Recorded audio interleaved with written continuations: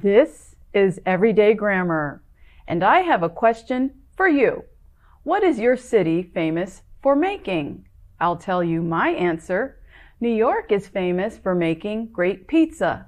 Both the question and answer include the adjective famous and the preposition for. In English, some adjectives are almost always used with prepositions, and after prepositions, you will normally find some kind of noun, such as a gerund, a noun ending in ing.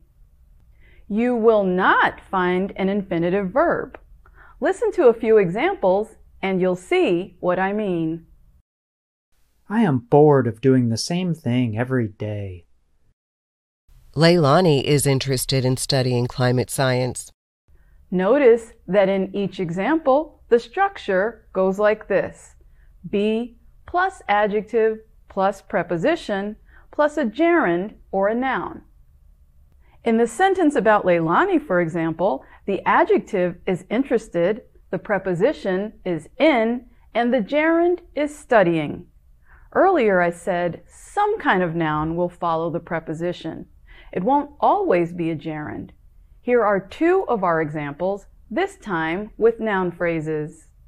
Leilani is interested in climate science. Here, the noun phrase is climate science. New York is famous for its delicious pizza. Here, the noun phrase is it's delicious pizza.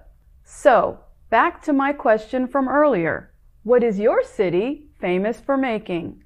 Be sure to tell us in the comments. And that's Everyday Grammar.